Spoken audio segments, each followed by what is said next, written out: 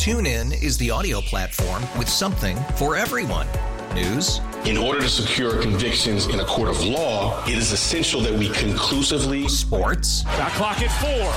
Doncic. The step back 3. You bet. Music. You set my world on fire. Yes, and even podcasts. Whatever you love, hear it right here on TuneIn. Go to TuneIn.com or download the TuneIn app to start listening. Okay, picture this.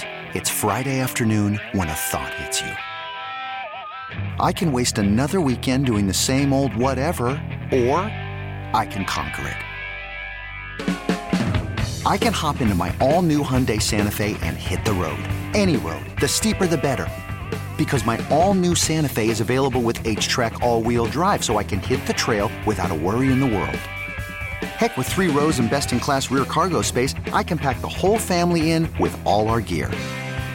We've got available dual wireless charging for our phones, so we'll never lose touch with civilization, and we won't lose touch with the primordial power of Mother Earth. So which is it? Waste the weekend or do something a little more epic? And conquer it in the all-new Hyundai Santa Fe. Visit HyundaiUSA.com or call 562-314-4603 for more details. Hyundai, there's joy in every journey. Coming to you live from the Rocket Mortgage Studio. When you need cash out of your home and a simple way to get it, Rocket can. All right, we've got a busy day in college football. Shoot, we still got a couple of games going on. I've got Fresno State, San Diego State on right now when the Bulldogs have a 20-7 lead with a minute and change to go here in the first half. You know I'm a Jake Hayner fan, the quarterback of Fresno State. Maybe that'll be the first question I ask my next guest. He covers college football on a day in, day out basis for collegefootballnews.com. Pete Fiutak joins me on CBS Sports Radio. How you doing these days, Pete? I'm doing just fine. Fun day, interesting stuff. Now we get to November, and then it really gets important and serious. And this thing is starting to kind of whittle down fast when it comes to the teams that are left to possibly be in the playoff world and all that. And there's a lot of big normal names up there, but it's certainly been an entertaining run so far. It has. Let me get your take on the fact that Tuesday's a big day because it's the first of the bowl committee's rankings. We look at the AP and the coaches every single week, and we draw conclusions from it, and we debate about it. And truth be told, it means nothing because the only thing that matters is the committee's rankings, and they'll come out for the first time on Tuesday. Do you think they'll be in accordance with what we've been looking at the coaches in the AP? Do you think they've got a curve up their sleeve that we're going to be surprised by? What do you expect out of the first ratings that really matter coming up on Tuesday? Yeah, and the thing about this, you're dead on right. I mean, this isn't like the BCS era where the poll and bowl where all that mattered were the AP and coaches polls, which now you're really kind of based on a flawed system of judges. So at least this one's a little bit more concrete. I've been through the system. I used to work with working for the college football playoff people. I know how this rolls. And the thing to keep in mind is that it's a snapshot of the moment.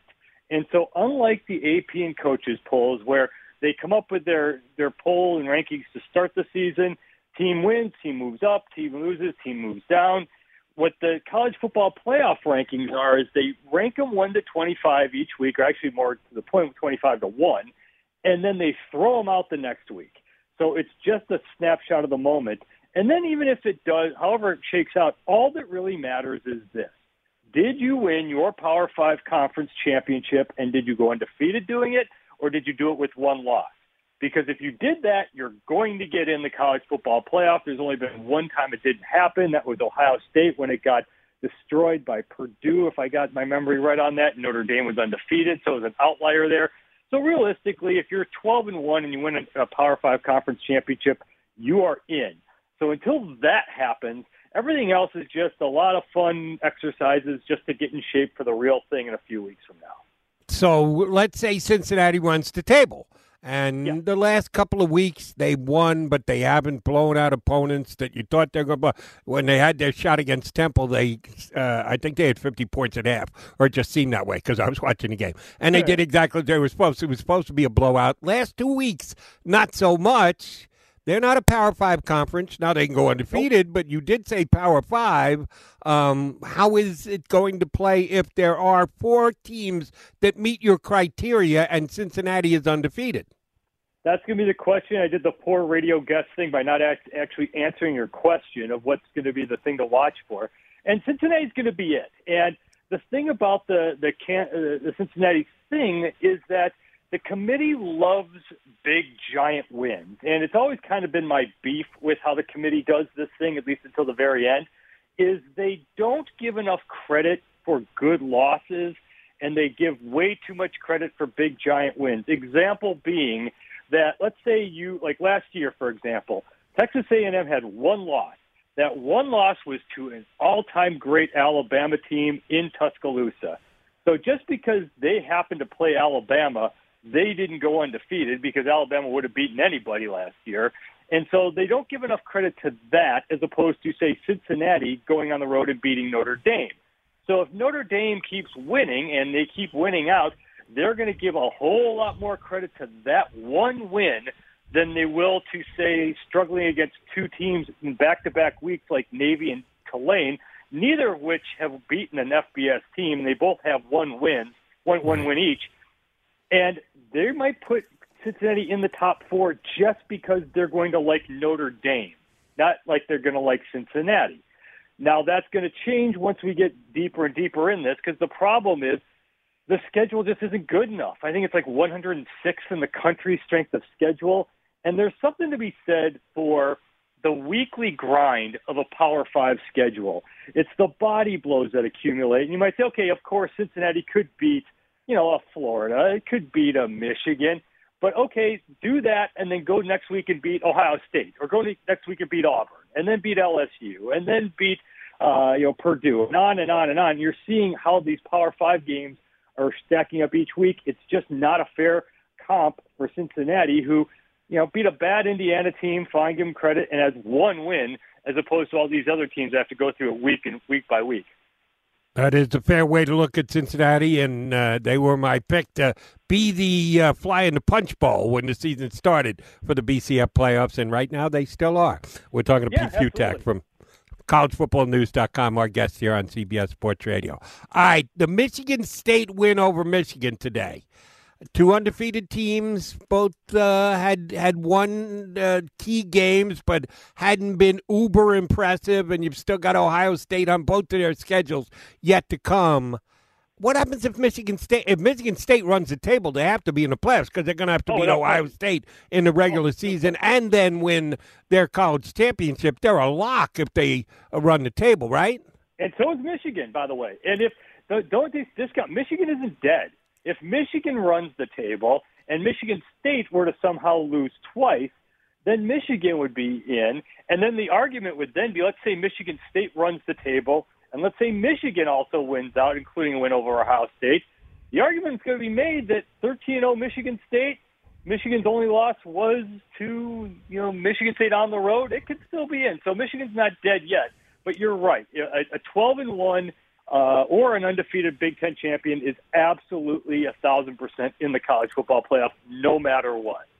All right, if we get to it at the end of the season, if Ohio State runs the table and they win out, and Oregon does the same, Oregon's got the head-to-head win over Ohio State. Now, I think Ohio State has actually been more impressive in the way that they've gotten to their one-loss season than Oregon has, but does head-to-head rule the day? If that's the 4th and final spot, does the team that won the head-to-head matchup in a non-conference game get the spot in the Final Four? You caught me exactly before I should have corrected myself. You're absolutely right, because actually Ohio State doesn't necessarily. Like, the one weird thing that could happen is what happens if Wake Forest goes undefeated, which I don't think it will, but it still is a crazy thing that could happen out there. That, let's say, Oklahoma goes undefeated, or even a one-loss Big 12 team's probably in it. But let's say Oklahoma goes undefeated, let's say Wake Forest goes undefeated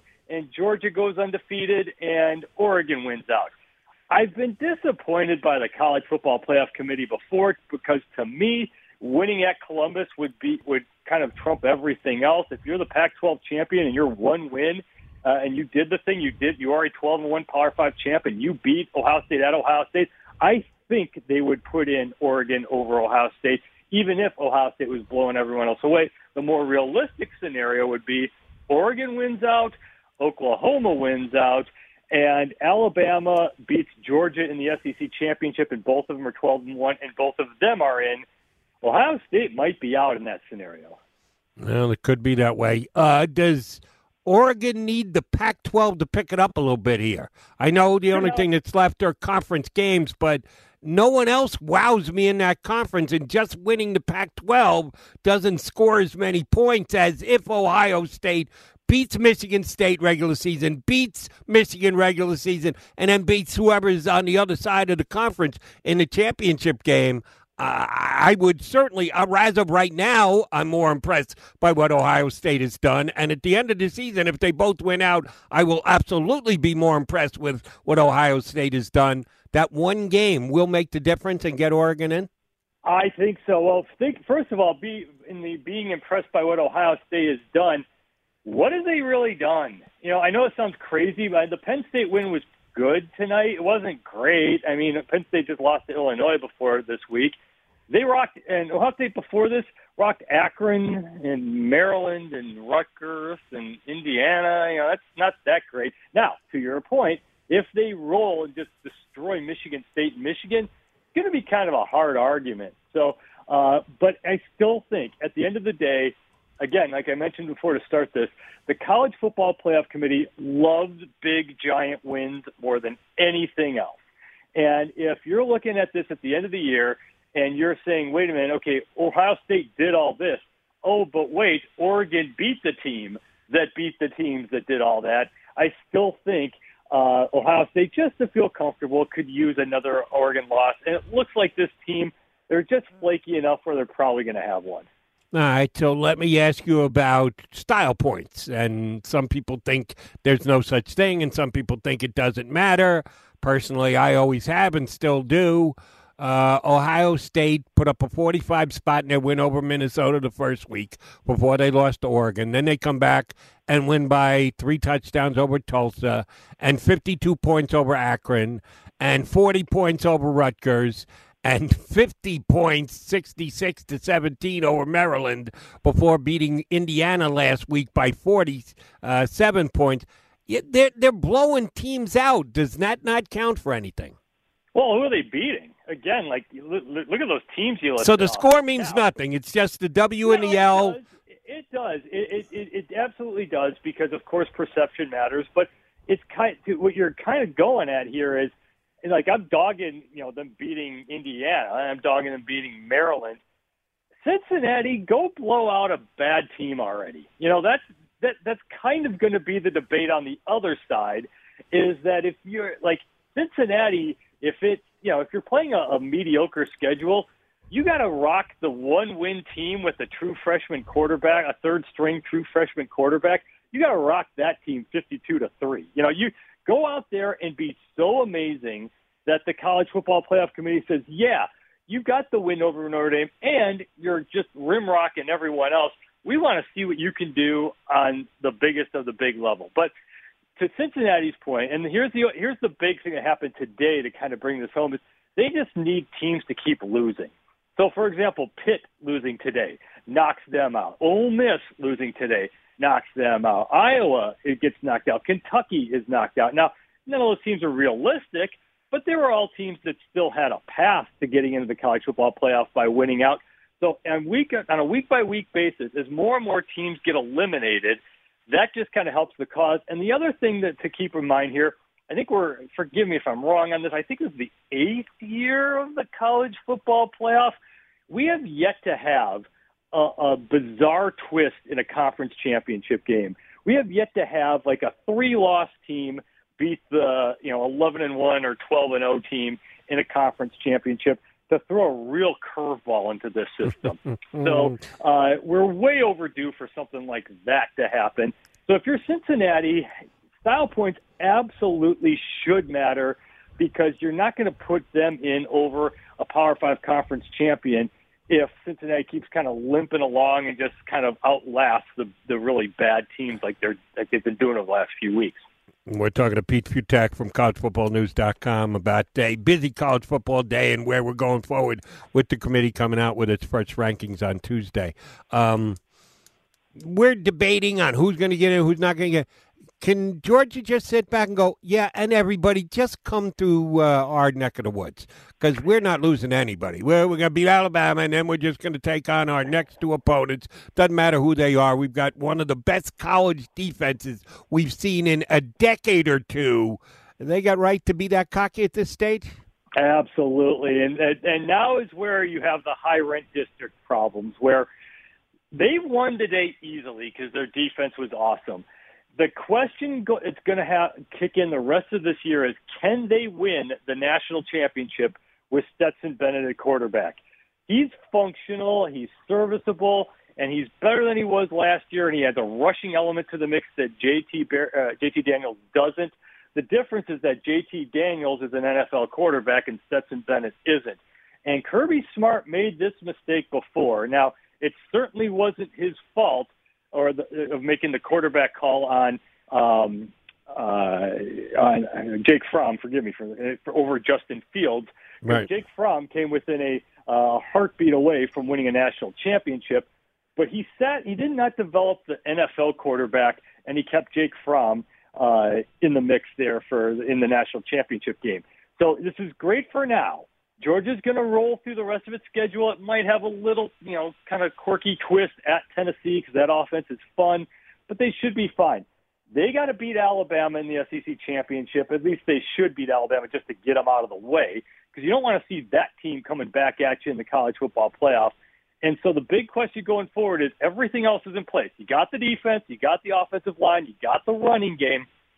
Do you have the quarterback who can win you the national championship? JT Daniels is the talent who can do that. The question mark is still out there when it comes to Stetson Bennett.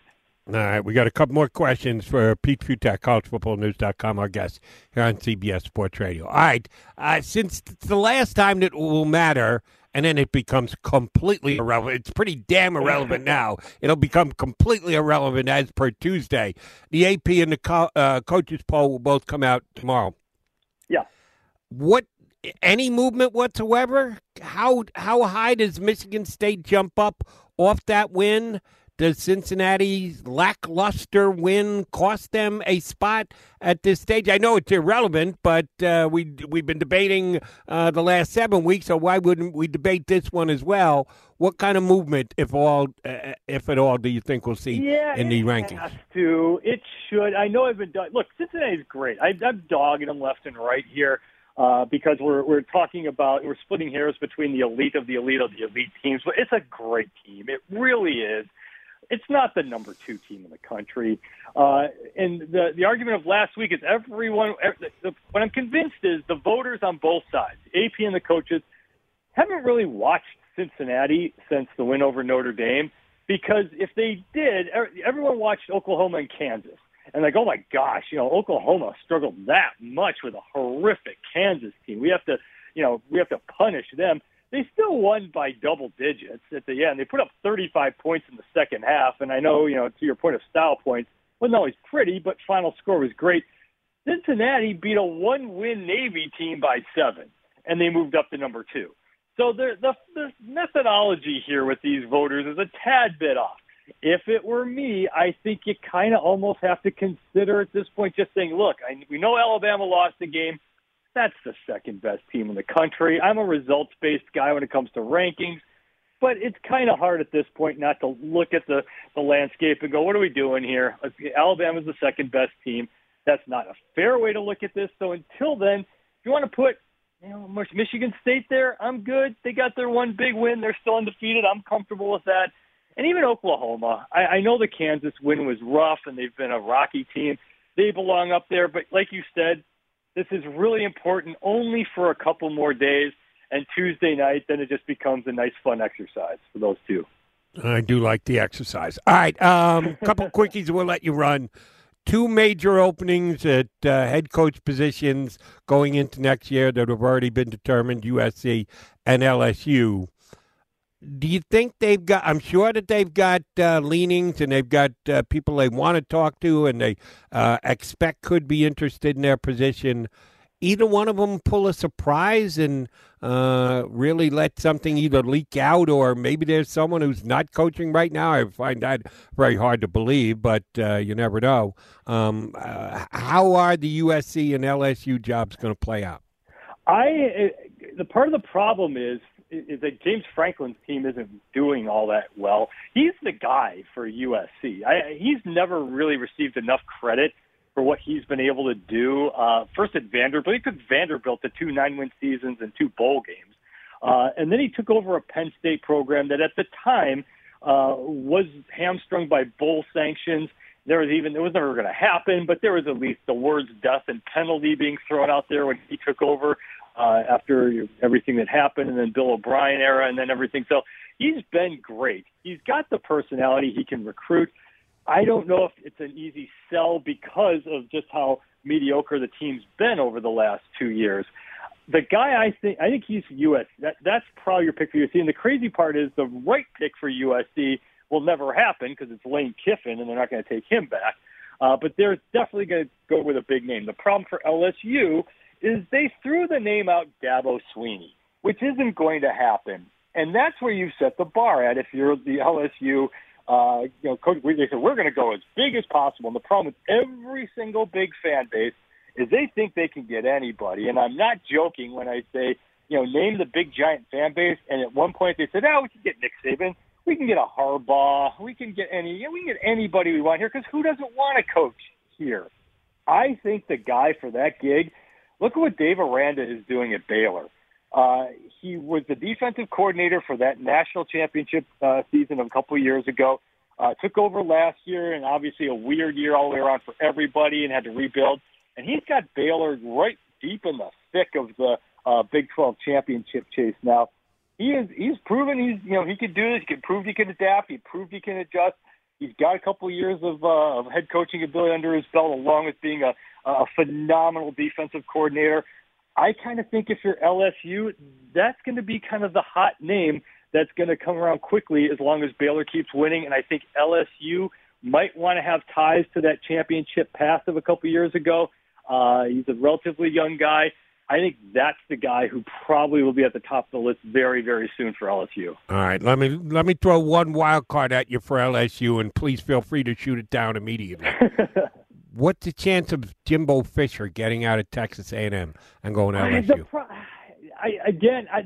The other quirky part about whenever you have these coaching things happen is every coach wants to be on the list of potential guys. Everyone wants people like me to write the list of the 5 best options, because then the agent goes, see, look, he's a hot head coaching option.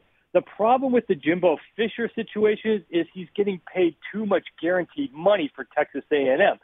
I'm not exactly sure why he would want to leave one headache for another, because if you're already dealing with the SEC West and you're already dealing with a program that's absolutely bound by nothing, it's not like he can't do the things at Texas A&M that he could do at LSU.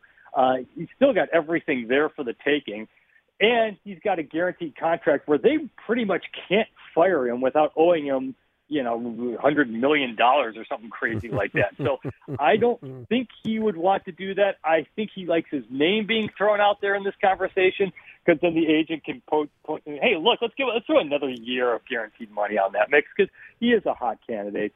But it's not crazy, but I don't think it's going to work out financially.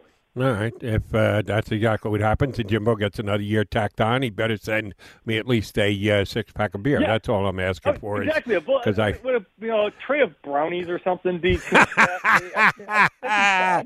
I'll go with the Suds over the brownies, but that's just me. Great stuff, Pete. Appreciate you coming on board. We'll get you on when we get a little bit closer to figuring out the exact 4 teams that are going to make the playoffs. Thanks for jumping on with us tonight. You got it. You have a great night. That is Pete Fiutak from collegefootballnews.com giving us some real strong opinions. That's what we like about Pete.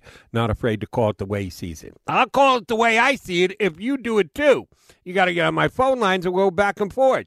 Cleared them out when we punch Pete up, so you move right to the top of the list. If you hit me up now, 855-212-4227. TuneIn is the audio platform with something for everyone.